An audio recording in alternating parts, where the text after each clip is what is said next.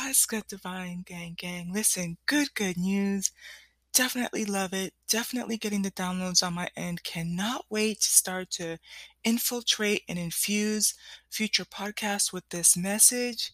Listen, not sure what I'm going to put in the title yet, but I wanted to share this quote with you. Tell me it's not a banger. The quote says, "Try to understand men. If you understand each other, you will be kind to each other."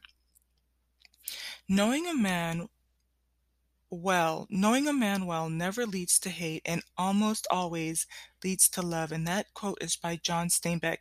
Um, I'm probably coming across maybe a little bit of light years ahead of you on this one, but just between yesterday and today, I came across some really great information that's going to help. I think it's going to be helpful with anybody who's on a twin flame journey or on a divine feminine, divine masculine journey.